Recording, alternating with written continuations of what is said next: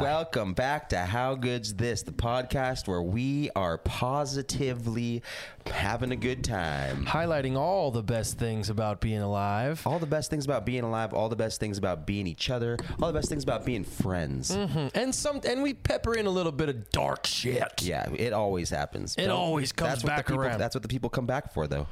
The dryer, the dreary. The dreary, the cock and pulls. That was my middle name in elementary was Al Dreary Stone. Aaron Dreary Stern. Aaron Dreary Don Stone. Irving Dreary Desuits. That was a lie. For anybody listening, I lied just then. Nobody called me anything but Al my whole life. You can get away with all the lies you want on this podcast, though. Isn't that kind of cool? Yeah, it's great. I mean, like, I love lying.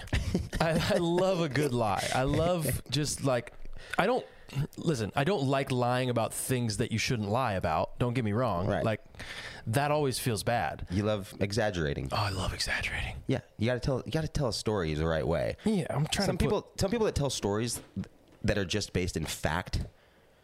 I mean, unless the story is so good, just based in fact, then that's great. But even when it is strictly towing the line of factuality, just drop that old verbiage right there. You know what I'm saying? Actuality? No, factuality. It's like actuality and fact combined to make two words, a single word. Excuse me. Even when you are walking the tightrope of fact. Mm-hmm. You gotta just throw your leg out every so often and shake your chinos out. See if there's any change in there. You know what I'm saying? Shake your chinos. I like to throw a little mustard on my cheese sando. I know it's one of the greatest things. People have told me many times that you have so many stories, and I'm like, well, I think everybody does. I just can tell them better than you can. Not than most people. Just like to the people that say that to me, I just rebuttal with, you can tell stories great too. You just got to learn how to tell them. Yeah. Do you think that there's an innate connection with storytelling? Like, do you think that's something that's intertwined with human DNA, or do you think you develop it? I think you develop it. Really? I mean, I don't know. Sure. Like, it's not like comedians, you can't teach timing, right? But you can't teach timing, but you can learn timing. Like, you can get better at timing. Sure, but it's weird if you're being technical with your timing. If you're learning it and doing it because it's like a thing that's been manufactured. You can see through that. I think with storytelling too, it's like sure, but like if you're a chef, right? Mm-hmm. Your metric is whether or not the people who are sitting down to eat your food go, wow. And then you develop the reasoning behind why that person went, wow. Was it the presentation? Was it the intricacies of the taste? Was it the combination of flavors inside of that specific dish? And I think that's the same thing with timing when you're telling a joke or when you're telling a story. Yeah. Is like, the reaction you're trying to get is either laughter or people being compelled by your story. Yeah. And if you're attempting to try and if you're being led by those, little lily pads or those breadcrumbs, then you can develop it because that's what you're looking for. Some people who will tell a story and they need to get every single point of that. It's like dates. It was times, Tuesday at 7. No, it was Wednesday at 6. Ah, shit. Was it an avenue or a street? Okay, 1970. No, it was 1974. I think, babe. When was it? 1973. It's like, dude, you've already lost me. Yeah. It doesn't fucking matter what day it was. Yeah. Like, get to the meat of the hook. Right. I've been trying to reduce my stories to be smaller and more concise because that's one of my problems is that I just drag things for a little bit too long. Yeah. Well, you love the stage. You love the stage. Yeah. But just to get back to what you were saying, I changed my mind while you were talking, and like there might be some inherent qualities about storytelling. I think it's just experiential. Like you have to experience life to a certain degree to be able to tell stories a certain way. Obviously, right? You have to embrace life to have stories first and foremost, because stories are best when they're told from your own perspective that you have experienced. If you're telling a secondhand story, it's a different thing. So in order for that to happen, you have to experience life to a certain degree, but you also have to experience other people and how they exist and operate in the world and how they articulate and how they tell stories and pick up on that lingo there. Yeah, you got to compare and contrast a little bit. Yeah. But maybe something that you're born with that you can't develop is the desire to be in front of people and have attention. Yeah. I don't know if you like develop that. I think that is something Wanting attention. Yeah. Yeah. God, we're suckers. But for that it. specific type of attention, like I think everybody wants attention, but like being on stage and being in front of people, making more than one person excited. Yeah. I think that's something that's like different. I think because some people hate that. Yeah. Like some people, my wife, Tess, Right. she does not want to be in front of a group of people. That's like her worst nightmare is like standing in front of our wedding. She's like, I don't want to say anything. Yeah. It's like, babe, you got it. It was like, we got this, people travel for this. We're in Right. Australia. You got to say something. But me, since I was a kid, I was like, turn it on, dude. Yeah, I remember like we'd have friends over, family dinners and stuff. And I'd be like, when's it my turn? Yeah. When's it my, come Yeah, on, give me the mic, dude. I got a joke. You're right. Maybe we all have a thing inside of us, like the capacity to have a thing inside of us, but there's a certain like prick that has to happen socially in order for that thing to like blossom. Yeah. Like maybe all of us have the capacity to be passionate about cooking, but it has to be like spurred in us in the right way. Yeah. In order for us to go, oh, and like maybe speaking in front of groups and being an entertainer, wanting attention, maybe that is in all of us. We just have to go pop. It just has to be popped the right way. Mm-hmm. Yeah, maybe. I mean, I'm sure there's a lot of people that would just be like, absolutely not. Like, Right. I couldn't ever, even if something was popped, like, I don't want to even like get close to that idea of popping. Like, I don't want to touch that. But you're most likely talking to people who are already very settled in their ways. Mm-hmm. Like if you talk to a 4-year-old, they couldn't give you that perspective. Like a 4-year-old doesn't. Rudy is so. He's such a blank canvas right now. Like the things that he'll like one thing one day, and then the next day he hate it. Yeah. Like he's just so. He's like water right now, and I'm so curious if he is going. Like what will be developed in him eventually. Yeah. Yeah, it'll be interesting, man. I'm hopefully he's a good storyteller, because I think that's a really good trait to have. My grandpa was a really, really good storyteller. Yeah, my mom's dad, Grandpa McNeese. My grandpa wasn't at all. He wasn't. It was so cool to sit on his lap, and he would change syllables and like Pig Latin almost. Like he would change like the letters of words, and he would do it in real time in his head. So he had the P little thrigs, and he would tell us the whole story. The P little thrigs. I can't even try. I can't even do it. Oh, so he would like mix around the words, but you still know what he was saying. Yeah. Oh, that's huff interesting. and puff and hoe your blouse down. Every single word was changed. Would he do it in English? Yeah. Oh, and this is your mom's dad. Yeah. Oh, I was He was an English your teacher. father's dad may have just not spoke English well. Yeah. No. He's like Ecuadorian. He's No, that like- wasn't the case. You're like, wow, Grandpa, you're so good at Pig Latin. He's yeah. like, no, muchacho. No, muchacho. No. Yeah, my It was grandpa great. was funny. He had a dry sense of humor. He was really good at like one-on-one. That's my dad's dad. When you heard him speak in front of groups, though, it was like, wow. Like for me, I don't know if it was like this for everybody listening, but for me, whenever I heard my grandpa speak like in front of groups of people, it really meant something. Was he a pastor too? No, he's a farmer. 70 years of farming. Wow. Wheat farming. Same farm. Wow. Legend of a dude. Funny. But it's interesting because my dad and my aunts, they're all like full on love being in front of people. Yeah. My Aunt Sally, not so much. But Aunt Sally is, But she's the best. Is so She's- good to be around. Oh, she's the best. Yeah. All my aunts are amazing humans. And my dad like just thrives off being in front of humans.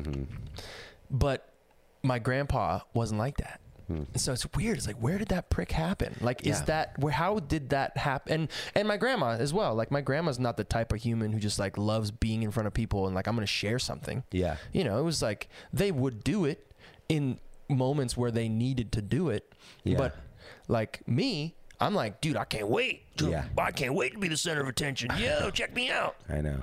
So it's funny how those personality traits present themselves. Is it a combination of DNA and genetics that like is just the perfect sourdough mix that brings that out of a human? Is it a social, touch where you see something, you're watching Don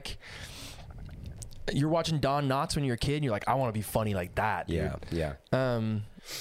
Yeah, that's the prick. Speaking of Don Knotts, dude, never gets his due diligence. Due shine. Due shine. He's one of the best comedic actors of all time. Him and Leave It to Beaver, one of the funniest characters ever. Yeah, I actually don't know much of him. He was one of my favorite. Him and Jerry Lewis. Really? Growing up, like that was kind of the only comedy that I was allowed to watch. Was like old comedy. Why was that? Well, because it was clever. You didn't watch any Rodney Danger? No, bro. He was too dirty. I mean, look, I love a dirty joke. I am. I'm all about a dirty joke, and it is like Will Ferrell. We were watching Will Ferrell. Like, it's just hilarious, right? Yeah. But there is something about comedians who can, like Jerry Seinfeld. Like he would consider himself a clean comedian. Yeah. I think that's so much harder to do. I think that's so much more difficult of a craft. And when you go back and you watch like Jerry Lewis, bro. Triple threat, dude. Homie could sing, dance. He was funny as fuck, but he could also do dramatic roles. Like nobody touches Jerry Lewis, in my opinion. Yeah. And same with Don Knotts. Don Knotts wasn't really much of a dancer, but like he had his own comedic through line and thread that it was so original. Yeah. Like he was like shaking shit, or like when he would like Leave It to Beaver when he was, he's the police officer, right? And he would like really get mad before he would puss out. Yeah. Like, that's where you pick it up from, man. I loved that from stuff. Those influences. Well, it's a good thing. It's a good thing that we have nobody here to get in our way because we can both be the center of attention tonight. Let's see who can compete for the most, baby. This is a new show. How good's this? How good is it? Alan got 12 hours of sleep last night. We're ready to do the show, dude, baby. I'm dancing on clouds, Dancing on clouds, baby. Let's do the show. Bye. How good's this? How good This. how good This. How good's this?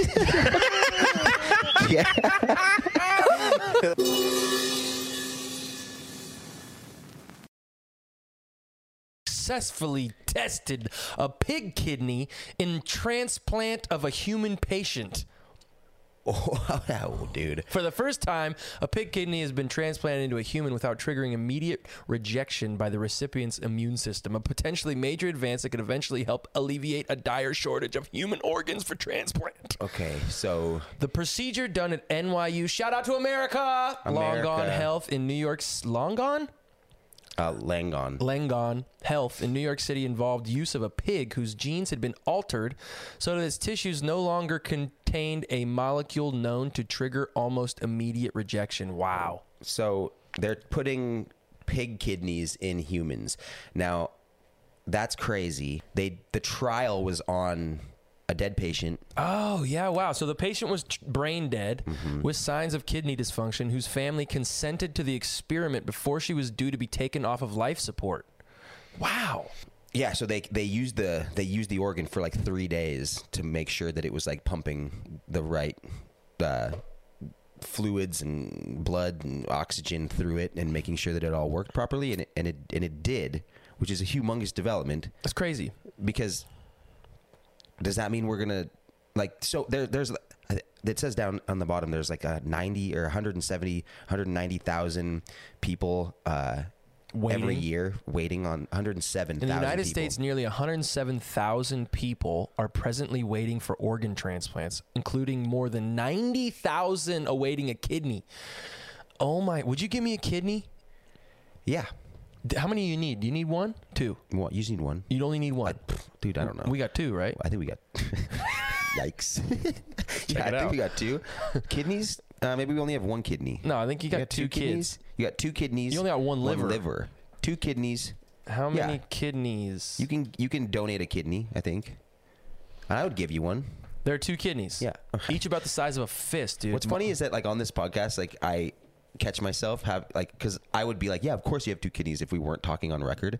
But as soon Yeah, as right. we're here, I'm like, I actually don't know. It's like a very simple thing. Right, And I'm like, right. hold on, let's just Yeah. double check that. Because we're recording it. Yeah. We're like, you didn't realize. That's how I took tests as a kid. Like, I knew all the answers, Yeah. but because of the pressure of knowing that I was going to be graded after the test, Yeah. I'd get an F on every test. Awful test taker for me too. Awful test taker. Yeah. Multiple choice.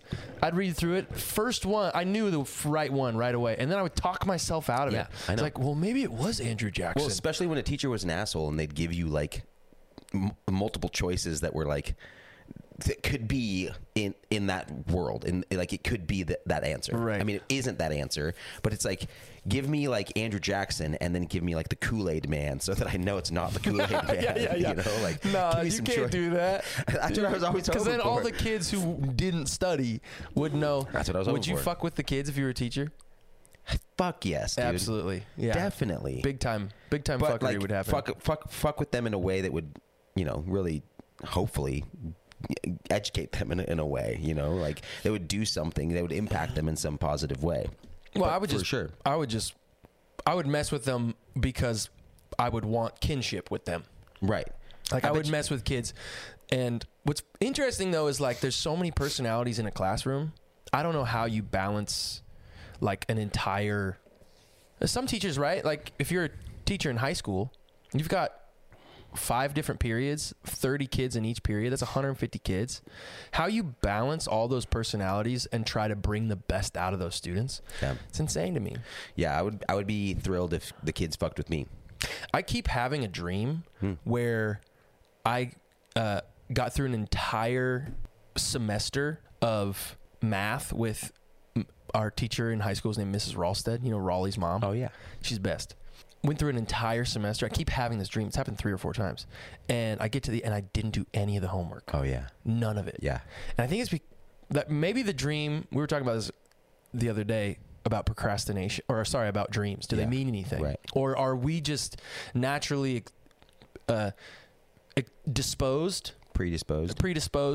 towards putting meaning towards meaningless things? Mm-hmm. Right? Like, I think it's natural for people to look at the world around us and go, it's too perfect. Something had to create it, right? So we put that meaning on it.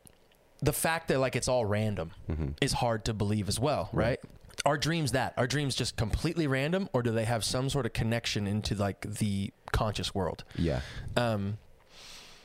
I keep having this dream. If I were to put meaning on this dream, I think it's my procrastination problem. 100%. I've had many dreams like that as well, where I'm walking through my high school and I'm late for class. I'm late for it's like a final day. I'm supposed to be taking my finals. I'm supposed to be doing my thesis paper, whatever it is, and I'm late and I can't find my class. Yeah. I can't find my class. I already know I'm late, and I know the test is happening right now. And if I don't pass this class, I'm in trouble. Like I'm not going to graduate, kind of thing. So the stakes are super high, and for the life of me, I can't find the class I'm supposed to be in. And I'm like going around with like my schedule, and I'm like, but I'm supposed to be like in this class, and I don't know, and like none of the. So I'm like going into classrooms, and people are like turning around, and looking at me like. And I don't recognize any of the students, so it's almost like I'm in the wrong school, and it's very strange. And so yeah, I just think it's like, are you prepared for what you're supposed to be trying to prepare for? Again, if you're putting meaning on it, yeah, procrastination. But like that's the weirdest part, because your procrastination is subject to what you believe your procrastination is, because you aren't necessarily a procrastinator. You work really hard and get a lot done, but you have so many things to do that you can start to think that you're procrastinating. Because in reference to other people that we both know, you thinking that you're a procrastinator in comparison to that person, it's not. Now comparing yourself to anybody is not going to do you any good. But like, it is subject to your own individual procrastination. So you're like, you can believe that and you can have those dreams, but ultimately, like, I don't know, for me looking in and seeing you, I don't think you're a procrastinator. I'm totally a procrastinator. Really? Yeah. Big time. I don't know if I operate well. I'd probably operate better if I alleviated this thing from my life, but like a sense of urgency. Yeah. I have either just developed a personality that wants to work out of that space, or I think I'm really good out of that space, but I'm definitely a procrastinator for sure. Aren't you the type of guy though, because I'm this way, where if you have something that you know needs to get done, you just get it done right away. Otherwise, you won't do it at all. No. That's how I am. I'm just like, if I have something to do, it's just like, just do it now, because I don't want to have to think about it later. If I have a deadline, then I'm like, and the deadline makes sense, and the thing that I'm supposed to execute makes sense, then I'll do it for sure. But like, I guess maybe that's it. Like, I need a deadline. I have a bunch of things on the docket that I need to do that a few of them have deadlines, others don't. And the ones that don't, I just like manage to just like kind of toss out into the ether still, not get them done. But I know that if I got them done, it'd be very useful and helpful to not only my mental organization, but also to the things I'm attempting to try and accomplish in my life. Right. But I mean, that's what's hard about making an album for me. What's making an album of songs is so hard because there's no like, it's just like, well, when it's done, it's done. When you have the songs, it's done. Versus like, if I had, okay, we're coming out with a record in March. Whether it's a good record or not, it's coming out in March, so you better get the songs together. Yeah. I would have the songs done, no problem. Mm-hmm. But because there's this like carrot out in the, I'm just like, well, whatever. So, Yeah. It's never gonna get done because the songs are never gonna be good enough, or like whatever. Mm-hmm. But yeah, I think for sure I'm a procrastinator, for sure. Do you think you're a self-starting person? Yeah. I'm a self-starter for sure. Yeah, but I don't know where that came from, like, because there was definitely a few years out of high school where I was worthless. I was with you. Yeah, dude. It was just like, but I think I was confused. I mean, God, you're so young. Yeah. You're so young and dumb coming fresh out of high school. But like, I remember we were talking about the other day. It was like when we were back in Seattle for Stephen Day. Stephen Day. Shout out to Stephen Day, dude. The sexiest god and child prodigy of life. Child prodigy. Don't you lose that mustache, Stephen Day. If you're listening, don't you lose that mustache, boy. Quit getting super attractive, dude. You're making me embarrassed for myself.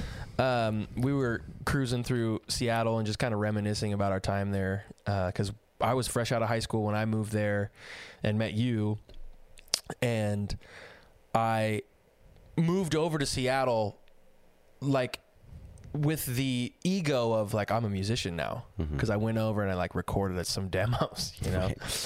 And I refused to like get a job because I was like, no, well, I'm a musician. I can't go work at Wendy's. Right. I'm a musician. Yeah. Like, and so That's like, all I do. Bro, I was so broke. Like, I remember my dad, I'd call my dad every month and be like, Dad, I need a couple $100, dude. He'd be like, ow. Yeah. Get a job. Yeah.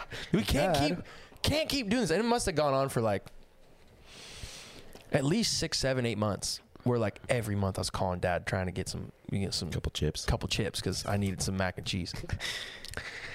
We were talking about this house that we rented together. Our rent was $400 a person. Yeah.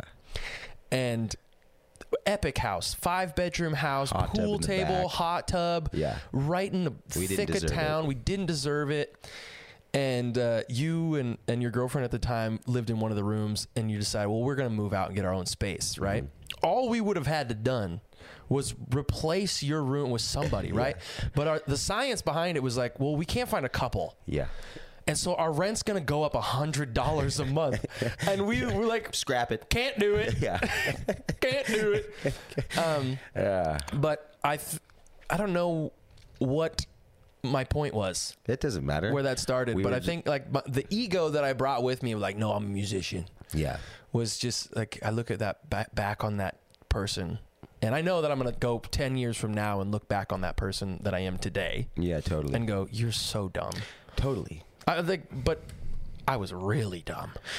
Not really. No. I was really dumb, dude. I mean, dude, well, all of us were, but we were laughing our asses off, and people were coming over to our house afterwards and being like, "This is the greatest time I've ever had in my life." You can still know how to have a good time and be an idiot. Yeah, of course. Well, without question.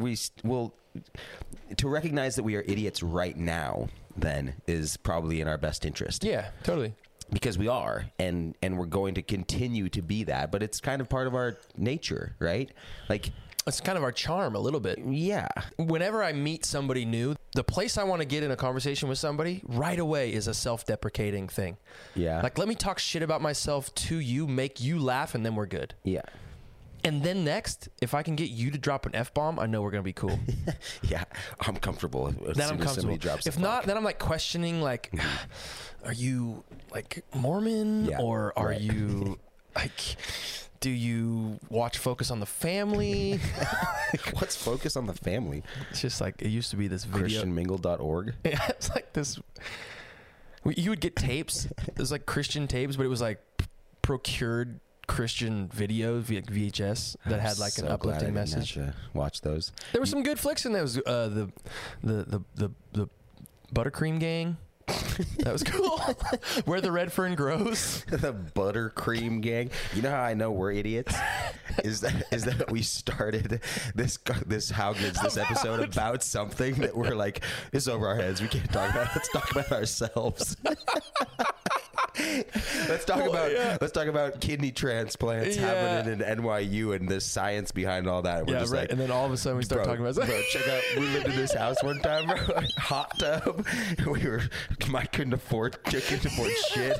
Calling my dad. Like, nothing had to do with it. Well, That's okay. Let's switch it up. Let's switch it up. But this is super cool. Way to go. It is super cool. I mean, surgeons are amazing. Doctors are so rad. Doctors and we surgeons owe them so much. are bonkers, and it's interesting because I think a lot of people would, maybe not a lot, but I think there's naturally a tendency to be like, oh, biologically changing pigs now. Right. It's bad news bears. Right. And like our moral compass somehow finds its way into this like science and development. Yeah. Where moral compass, like I don't know, it kind of belongs, but I think it also doesn't. Yeah. It's like we're just attempting to try and like solve a problem. And the problem is that there's 107,000 people a year waiting for an organ transplant, and we can't fulfill that. And the illegal organ transplant like market, like black market, is crazy in China. Really? Yeah. I hear it's bet. like bonkers. People waking up in bathtubs just like with their livers gone. They're getting them like cut out non-consensually. Have you heard these stories? No. Yeah, like just unconsensually. Whoa. Which is like, wow, man. There's like some black market like doctor guy who's just like, well, couldn't cut it. I couldn't wake up, couldn't be on call. Yeah. So I'm just gonna, I guess that's where I'm going. But I got skills. I know where the liver's at. I'm about to just like ice this guy up and I'm about to knock him out. Put him in a plastic wrap bag over his head and put him in a bathtub and just take his organs out of his body. Yeah, And Dr. Ronnie Donnie. Yikes, dude. Dr. Ronnie Chan, dude. Just yeah, that's crazy, man. Yeah. I feel like I want almost an opportunity to this is going to be interesting. I'm already taking back what I'm saying, because I do have the opportunity to donate an organ. But I kind of want the opportunity. Look at him. I kind of want the opportunity to do it for somebody that, like, I don't know, that I love. Huh. Yeah. I get where you're coming from, but I also think you're just trying to be a hero. Yeah. Yeah, totally. I was saying it, and then because it's like, but if it was your kidney and you can live without one of your kidneys, like you can. Yeah. I mean, like. But then if the other one starts going bad and we haven't figured out pig transplant yet, then you're on that list of 107,000. Do you think the homie that you gave your good kidney to would give it back? When he's like if you you lose a kidney, right? Yeah. And you're just like, well, I only need one, so I'm going to just rock it without one. Yeah, I'm not going to be able to eat a lot of salt. I'm going to have to watch my alcohol intake, whatever. But I'm cool, right? Then 5 years later, that kidney starts to go, and I need one. Yeah, Robert is doing Pattinson. great, and you're like, bro, do you think he would give it back? No, I don't think Me he neither. could. Maybe, well, of course he could. Just no, because- die. Just done. Just die. Yeah, he'd be like, I'm a sacrifice.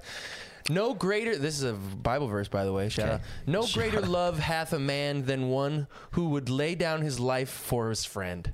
Yeah,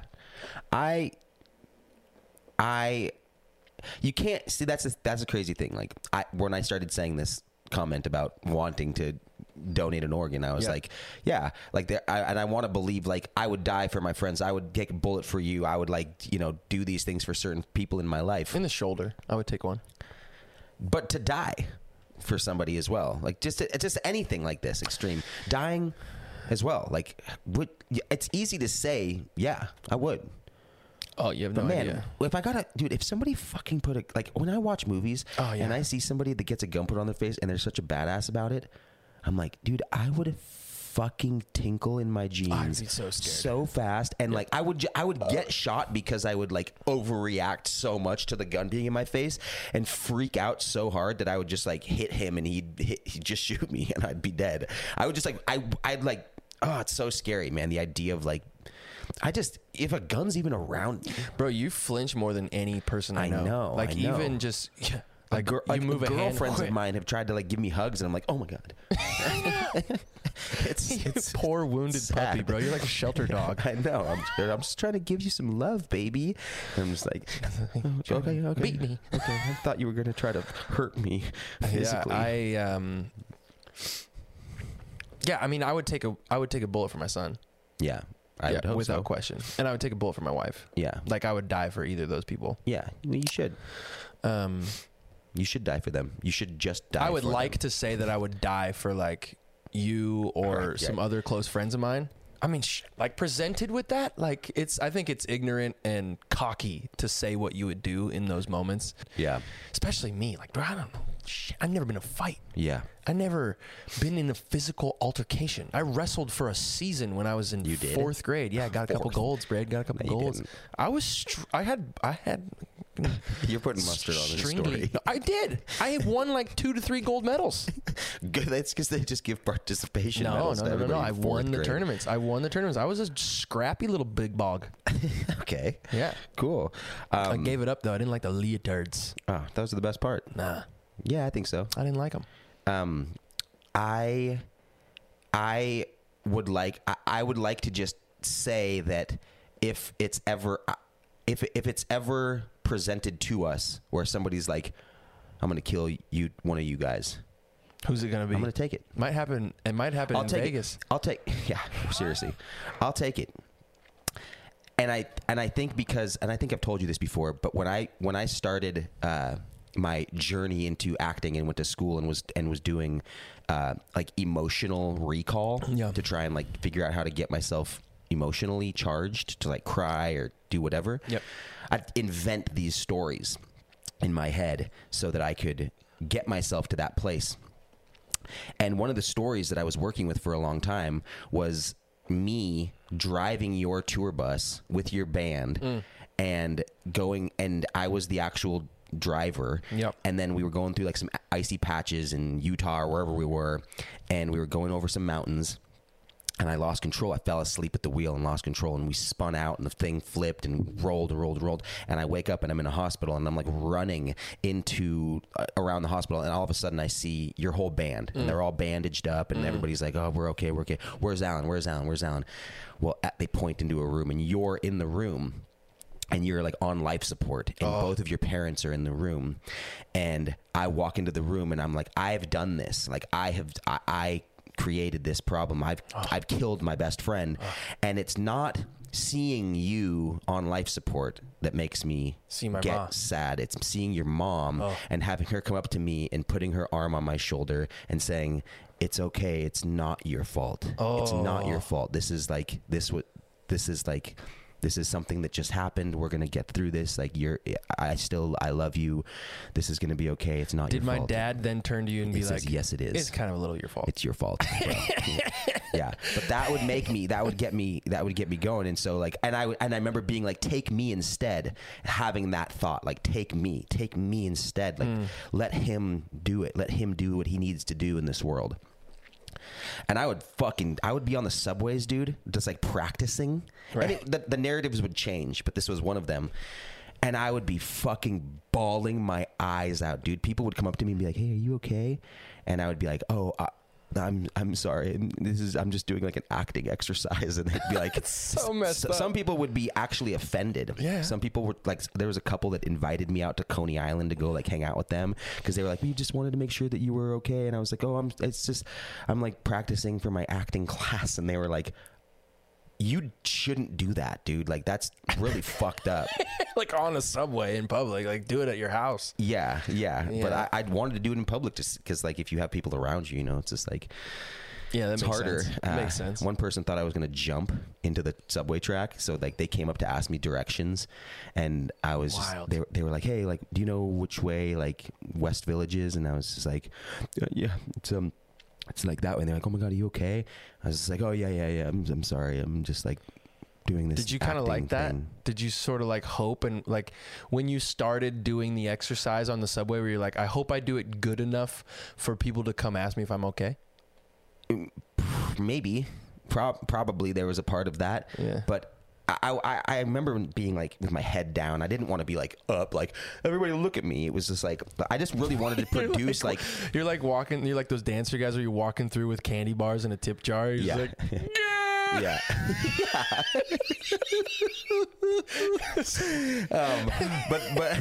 But yeah, these people asked me. They were like, "Where's that place at?" And I was just like, I was like, "Oh, you got to get on the other platform and go that way." They're like, "Oh my God, are you okay? Are you okay?"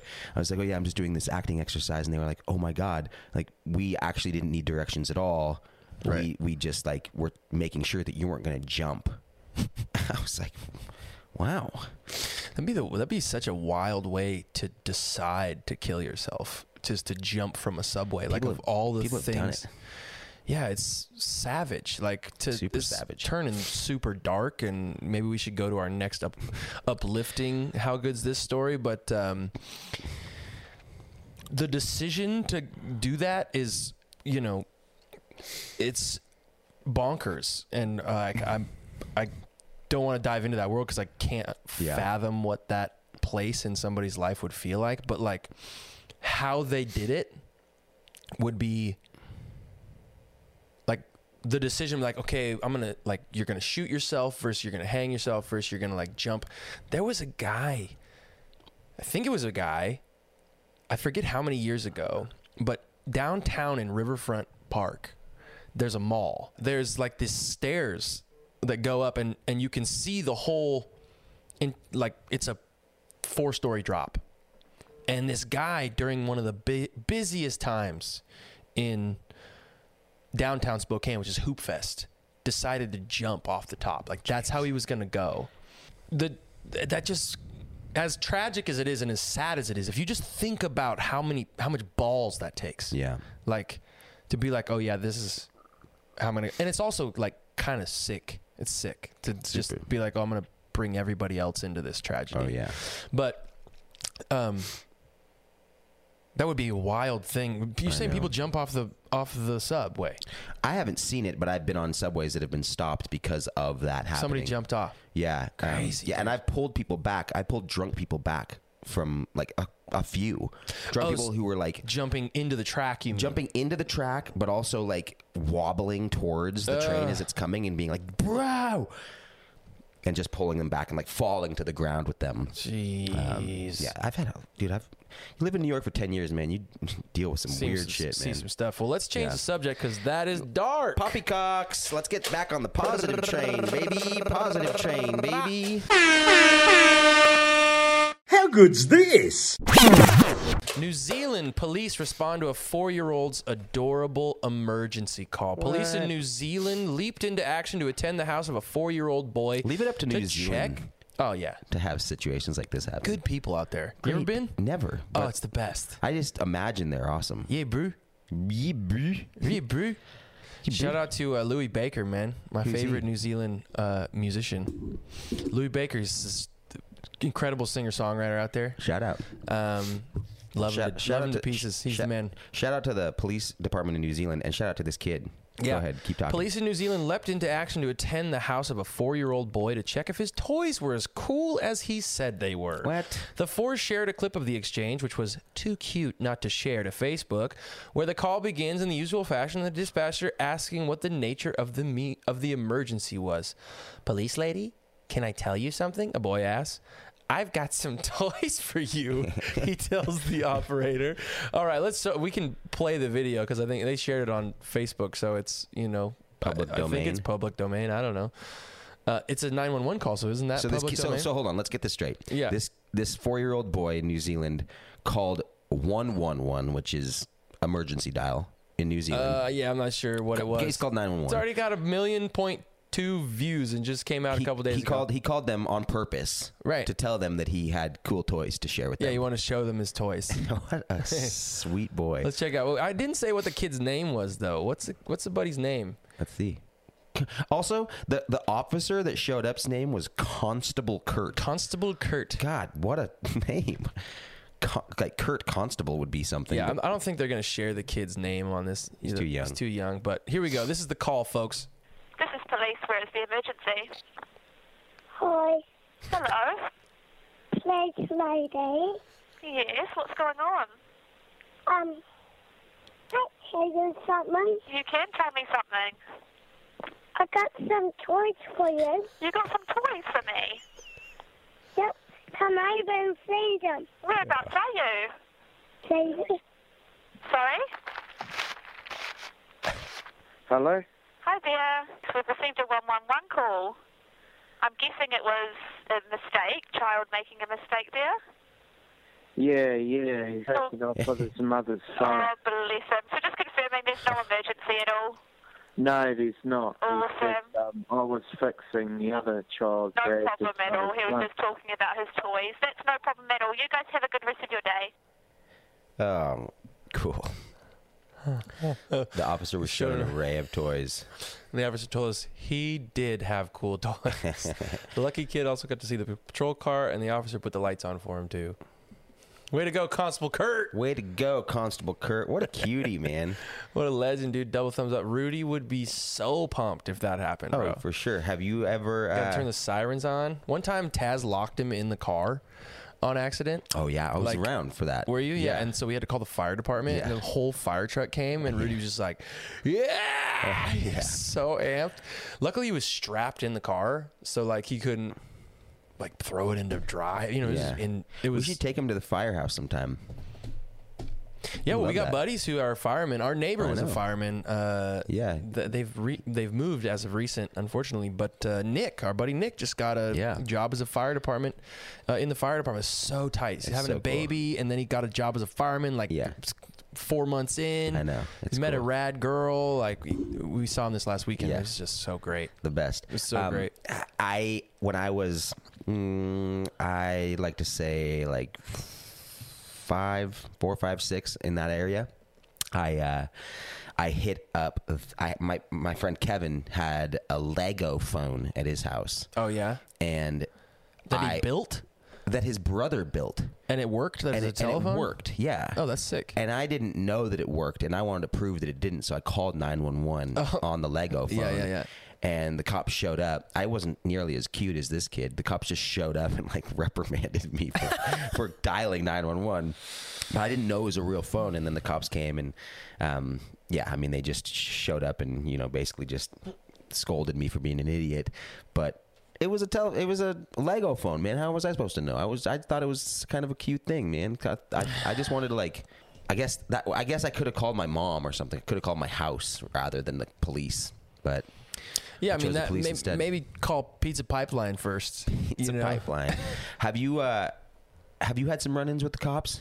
Yeah, I got technically arrested. You did? Yeah, in Chicago. Whiteside County, Chicago. Tell the story. So me and our best bud Styles Bentley, he's been on the podcast before last season. Brent Loya. I don't know. Is he still going by Styles? To the right people. Yeah. When he's not in his professional He's like attire. he's a professional man now. He's got 3 daughters. He's kind of like what we all hope to be like at some point. Yeah. His disposition on life is pretty incredible. But when he's out with the boys. When he's out with Styles. the boys and he's ready to throw a couple fists in the air and pump to that fucking David Guetta. Throw some confetti cannons. He's Styles Bentley. We've actually been at parties before where I've like introduced him as Brent. Yeah. Hey, this is my friend Brent, and then he's like, hey, oh hi, and then he'll like later in the night he'll like pull me aside and be like, hey, would you mind introducing me to Styles? he told me that when we had the podcast, he was like, yeah, I only like browse through you guys' episodes to wait till you guys talk about me, so he'll be thrilled to know that we're mentioning him. Yeah. Anyways, me and Styles, when I first moved to Seattle, I met a manager who I actually ended up working with for a long time. His name is BJ Olin. BJ was managing a band called Barcelona at the time, and Barcelona was just starting to take. Back at that point in my life, I thought they were the biggest band in the world. I mean, like they had a show at Numos. Yeah. And Numos was like a 600 cap room, and I was like, oh, this is the biggest band of all time. Like they're taking off. They had gotten a deal with Motown Records, and they weren't the biggest band in the world. They were selling 100 tickets in 5 markets. But they were good. But they were killer, dude. And they came out with an epic record.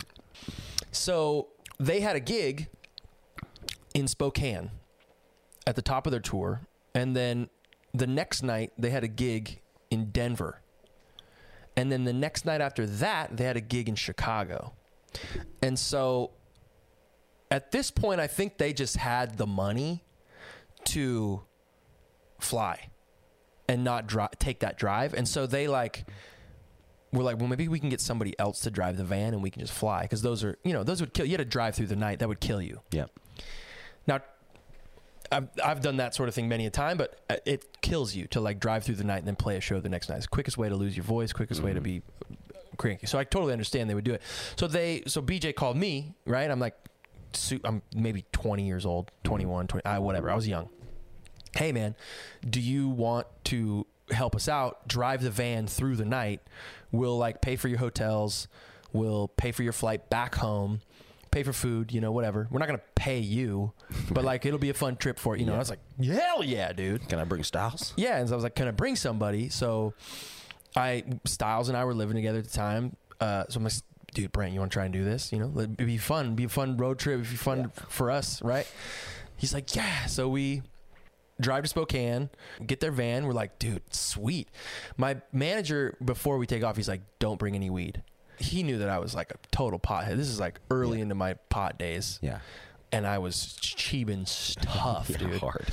And I mean, this was when it was still illegal, right? So he's like, don't bring any weed. And me and Brent, before we left, were like, fucking come on.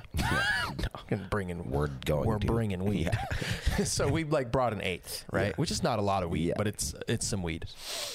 And we get going. We go through the night to Denver, and what we would do is just like sleep in the back and then like take turns driving. Young bucks, 22, we can conquer the world.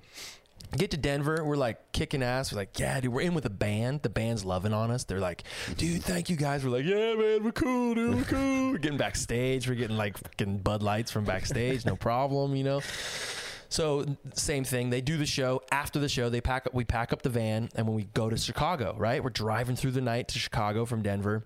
We're sleep deprived and we're stoned. Now, I do not condone driving inebriated. That was a very dumb thing for us to do. Right. We were driving. We had smoked and we were driving. I don't condone that. I don't think that's smart. Some people are better at driving high than they are driving. They are, regularly. but I don't think. I think if we're going to bring substances like what I think should be legal, which is all substances, back into free use, We've got to continue to be responsible around. Don't bring them around kids. Don't smoke on fucking school grounds. This is neither here nor there. It's neither here nor there, but I just like everybody who's listening to know that I don't condone what I did. You heard. Okay. So we're driving and we got a little bit of pot left. And we, like a nugget. That's it, right? So we're driving to Chicago. We're 2 hours outside of Chicago. We see on the side of the road, drug checkpoint. Big orange sign, drug checkpoint ahead. And we both look at each other. We're like, what is that? About another 100 yards from that sign, it says, drug dog in use. Excuse me, drug dog in use. What? Look at each other. All these cars are slowing down. Like, we're starting to slow down. 100 yards after that, all cars subject to search. As if they were like out to get you guys specifically. Oh yeah, and of course, like we're stoned. Yeah, we're sleep deprived. We're stoned. We're like, they're coming for us. Yeah, you know, they know about us. We got out of state plates. 2 guys who look like us. Like if you've seen Styles Bentley, I think at the time he had like a handlebar mustache and a mullet. Yeah, and like wore like tie-dye tank tops. And then I looked like I look. Yeah. So we're like, dude, we're definitely getting pulled over, right? So our plan was, at this point, we're like, we're going to pull off on the next exit. Yeah. We're going to get rid of all our shit, and then we'll be fine. We'll get going. We'll get through the drug checkpoint. We only have a little bit left anyways. Well, that was the trick. The trick is that whoever was pulling off on that exit, that's who they were pulling over. Right. So we went right into their trap. We went right off. I was driving, went right off the exit. Yes, sure enough, smooth. Smooth criminals. Smooth criminal. I'm like, you gotta be kidding me. Oh my God. Right. And hold on. Had you ever been like, I'd never dealt with a cop? Never even had a speeding ticket in my life at this point. What a prude. I pull off the side of the road. Cop comes to the window, and this is the funniest thing ever. Like,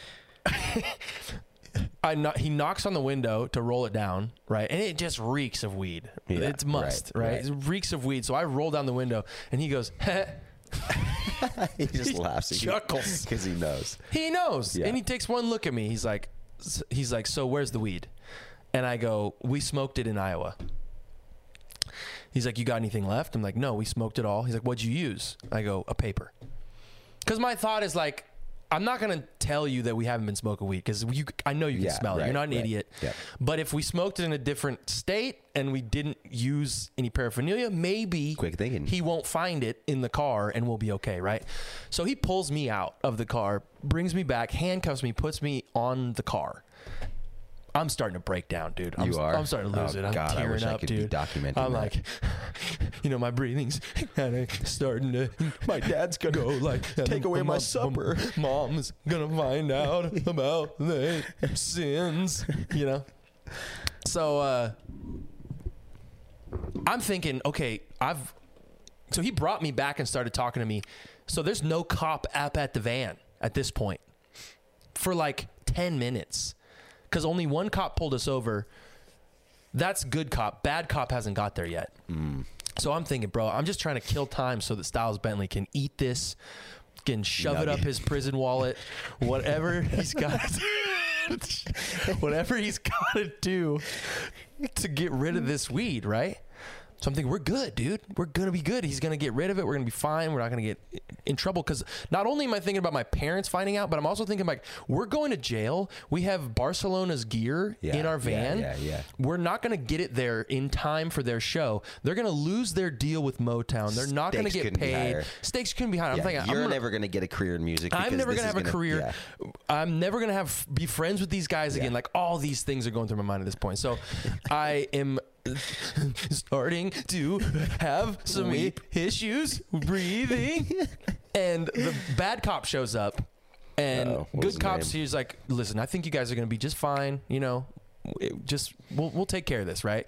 So they go up to the car, and I can't hear what they're saying, but I see them pull Styles out of the van, and then I just see Styles go point right to where the fucking weed was, right?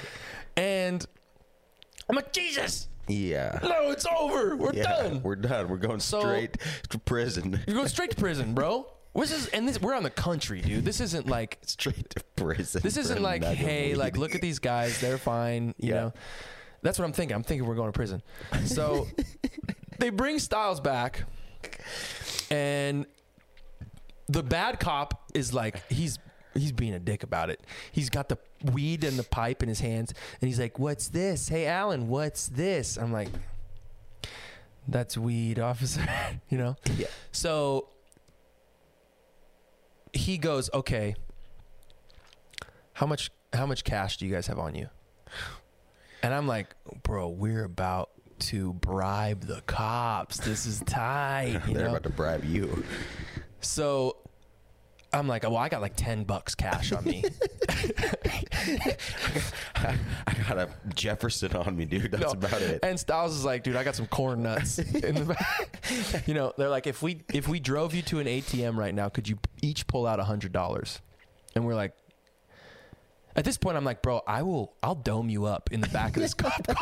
I will literally swallow your I'll jizz." swallow the gravy, dude." Oh, God. You just take these handcuffs off Take me. these handcuffs off me. Don't take me to jail, please, Tell my officer. mom I'll suck your dick.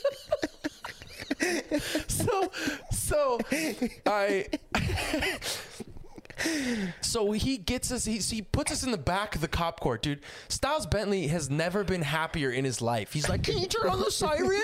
God. I'm weeping. Yeah. I'm weeping at this point because it all falls on me. Nobody gives about Styles Bentley. Right. It all is gonna fall on me if we f this up Right. and we don't get to the He's show just on on time. vacation. You're doing He's a on job. vacay, dude. He's like, "Wow, dude, these cop cars seats back here are pretty cushy." So they whoop, whoop, whoop, whoop, drive us to an ATM. Wow, we that's both so get crazy. $100 cash out. That doesn't seem like a lot now. No, it was. I mean, at that point in my life, You it was didn't the have most it. money I had. I overdrew my bank account to get that cash out, and gave the officer the money. And he like wrote us these 2 tickets, which were misdemeanors. Gave them to us and let us go. And I was like, "Oh, we're good, dude. We just bribed the cops. Oh my God, dude, bless these cops' heart. That was our bail. So instead of them taking us to prison, doing all the paperwork to like get us in there, doing all the paperwork to like get us out, the bail was $1,000, so bond was $100. We just gave it to them. Now, whether or not they took that $100 and like brought it in and like did it properly, I don't know. Yeah, dude. But they just went out and bought a sack themselves. of maybe weed. no, I don't know, because we got notices in the mail like a month later after we were like, we're good, dude. Made it to the gig on time. Didn't tell anybody until months This later. podcast. Yeah, until this podcast. This is the first time we spoke of it. So, 2 months later, we get notices in the mail at that house that we went and drove by and reminisced about. A warrant for our arrest is out in Whiteside County. Oh no. And we're like, and Brent was just like, "Whatever, dude. I ain't going to Whiteside County again." And me, you know, Right. I was like, "It's gonna come back and bite me in the ass, dude. I got it." So Brent and I drove 2 nights in a row overnight in my Buick LeSabre to go show up to court. Oh my God. I remember Stand that. in front of the judge and like get a Plead your $700 case. fine, and we got, I think, like 2 years of probation where we just couldn't offend again in that county. Uh-huh. But in actuality, those cops did us a favor. Now, granted, not that like, I mean, yeah, getting they pulled had over to be sucked. pulling people over for stupid offenses. Like, Right. you could be utilizing your time better than like non-violent drug offenders. Right. But not taking us to prison.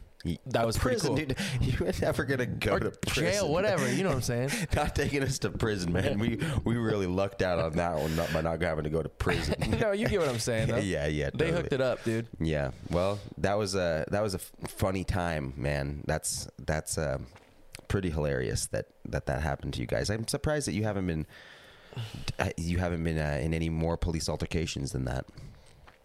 Maybe not. I guess you're a pretty good kid. I guess. I'm just not an idiot. Yeah. Well, I thought you said you were. I thought that was like I'm the like- beginning of this podcast. You said Yeah, we were but I'm idiots. not an idiot with authority. Like I'm not that kind of idiot. Yeah. Like I'm a strain of idiot for sure, but I'm like the blue raspberry strain of idiot. I'm not like getting banana. Yeah. I am. You're bananas, idiot. I know. You're I mean when you're drinking, you're a different strain of idiot. Yeah, definitely. Well, that's great, man. That's I love that story. I don't think we've ever shared that. So Yeah, I don't know if we shared it on the podcast, but I've shared it.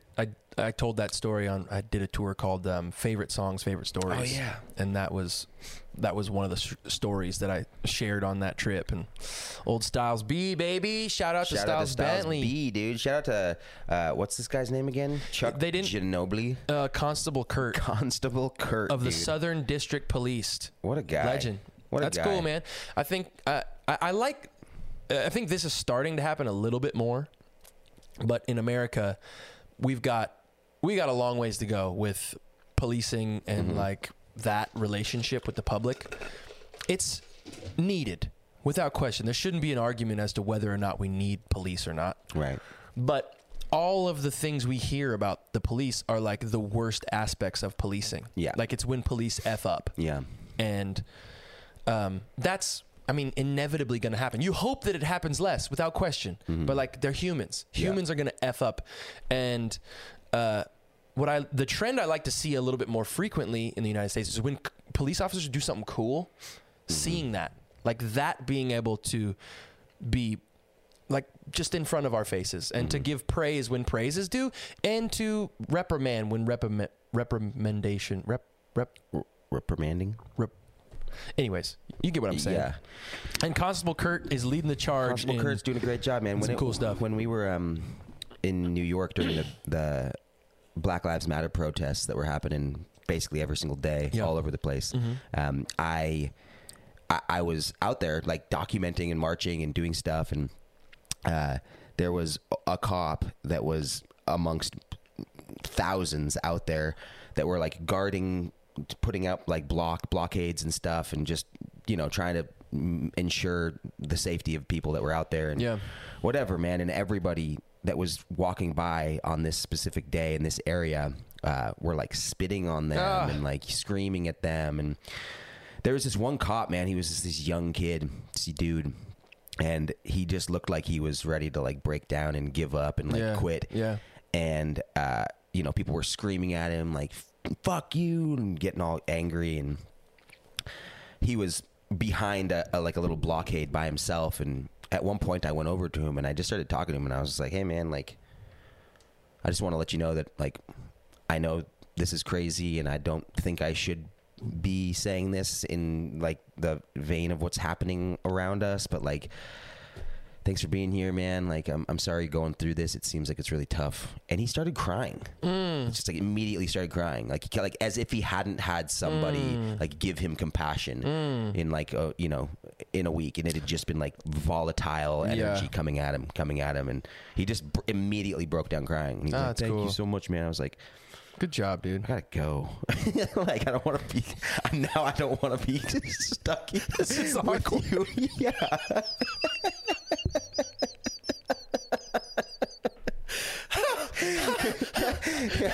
So yeah, I think you didn't invite him over to your house. No, should have. But yeah, man, there's good on you. I mean, there, that's ultimately what needs to happen, is more compassion, more kindness, more consideration from all ends. From everywhere, every direction. Just like it can solve so many of the problems that we're facing. Totally. Individually and socially. Totally. But that's a good way to end it. We love you guys. Thanks for tuning in to How Good's This. We hope you have a wonderful week. And we hope that you like and subscribe and tune in. Head on over to the Patreon page if you want to hear the Good Goss, which is a little segment we're about to do, which we're not even going to tell you about because we want you to help support this podcast, which is by going to patreon.com/live with the lodge and checking it out. Yeah. We love you. We'll see you soon. Peace. Hey, did you like that? I figured you might. Well, we're going to ask you to do all the things that podcasters tell you to do. Subscribe, rate, review, comment. Go share this podcast with all of your friends. You can follow us on Instagram at howgoodsthis_podcast. And if you want to reach out, you can email us at howgoodsthis_podcast@gmail.com. Go tell your friends all about everything that's happened here. If you're interested in hearing Alan Stone and myself spilling all that tea in the Good Goss segment of this podcast, you're going to get to hear Alan Stone say things that he might honestly never say out loud and in public. So it's worth it. Head on over to Patreon and join our little community. For as little as $5 a month, you can contribute to this podcast and really help us make a difference in building this thing out. Patreon.com/Live at the Lodge. We love you guys very much, and we'll see you next week. How good's this?